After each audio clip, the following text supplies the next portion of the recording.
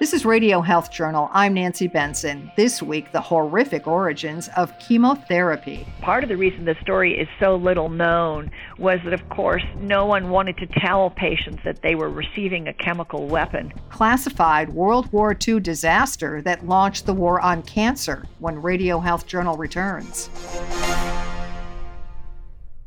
I'm Reed Pence, the producer and host of Radio Health Journal. If you like listening to Radio Health Journal, you'll also like our sister show, Viewpoints, which covers a wide array of topics from education to history to the environment.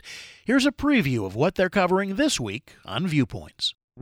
People were really interested in cooking thematically, so people would throw yellow dinners and orange dinners and pink dinners. We explore the interesting trends and themes of early American cuisine in the 1920s and 30s.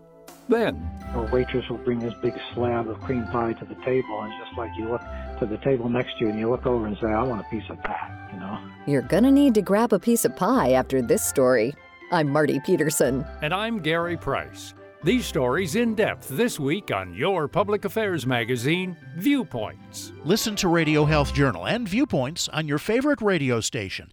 And subscribe and listen anytime on Apple Podcasts, Google Play, and Spotify. Also, follow us on Instagram and Twitter at Radio Health Journal. Decades ago, the three main treatments for cancer, surgery, radiation, and chemotherapy, were known by nicknames that acknowledge their violence: cut, burn, and poison. Chemotherapy is indeed an often harsh, grueling treatment with unpleasant side effects. But countless patients owe their lives to chemo and its ability to kill cancer cells. The origins of chemotherapy are not pleasant either. It all started in 1943 at the scene of a horrific World War II battle, when a German air raid sank 17 Allied warships in the Italian seaport of Bari. One of the ships that was sunk that night was carrying a secret cargo of mustard gas. Mustard gas was outlawed by the Geneva Convention after World War I, but we were bringing it into Europe secretly just in case Hitler, when the Germans started to lose the war, resorted to using it, and we needed to have it in hand to retaliate. That's Jeanette Conant, author of The Great Secret, the classified World War II disaster that launched the war on cancer.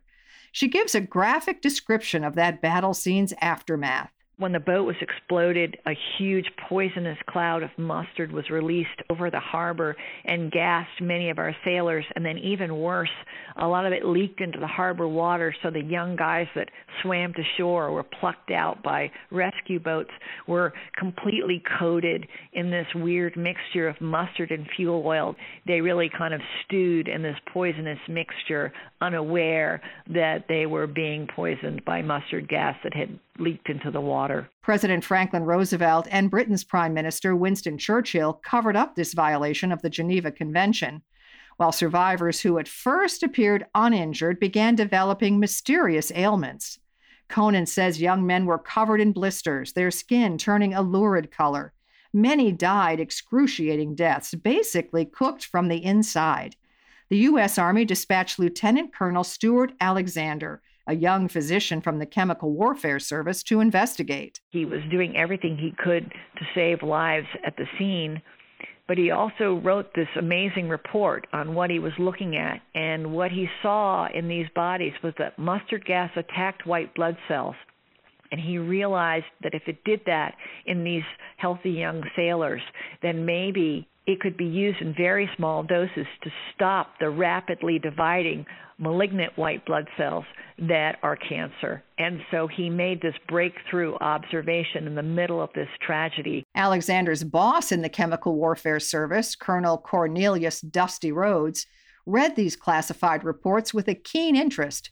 Rhodes was also director of Memorial Hospital in New York, the world's leading cancer hospital at the time. He realized immediately that he had stumbled on something terribly important.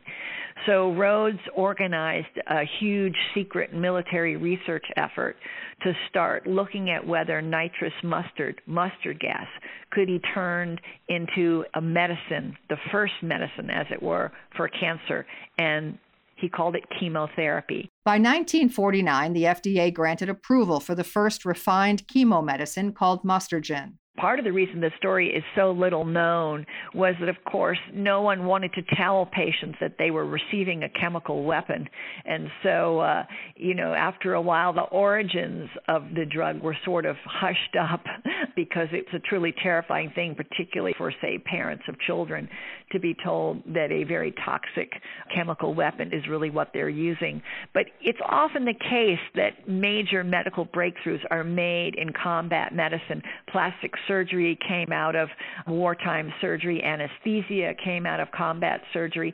So many of our major medical breakthroughs have come from terrible military catastrophes because you have so many dead, and the doctors begin to see patterns or be able to make improvements and innovations that then change the course of medical history. Which, of course, has parallels to what we're seeing today with the COVID-19 pandemic. There are so many eerie parallels in the book because the book is also about essentially the race for a cure. And so you see when you have a surge of patients and the desperate need for treatments to save lives, how sometimes doctors can suddenly make a breakthrough observation that propels medicine forward. In a way, I've found it quite inspiring in these hard times because you realize that at any moment there could be another Stuart Alexander who connects the dots and finds a cure for the coronavirus. Today, there are many forms of standard chemotherapy, but most work on the same principle. They're poisonous to growing cells, especially cancer cells, which grow the fastest.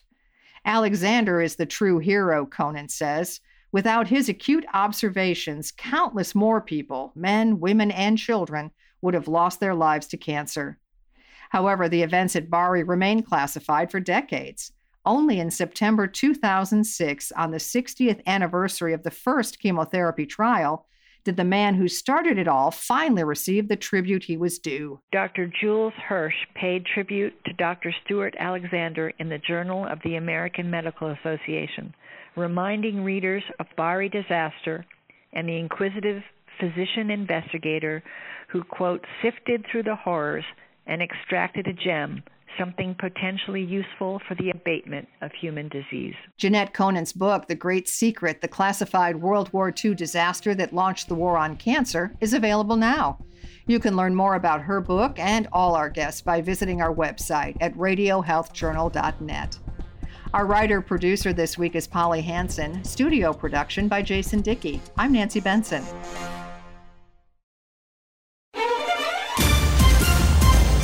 And that's Radio Health Journal for this week.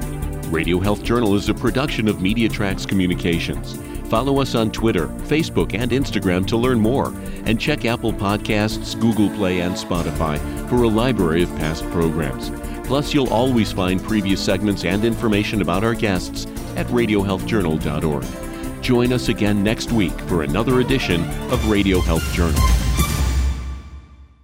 Coming up next week on Radio Health Journal. I just was astounded. I absolutely could not believe it.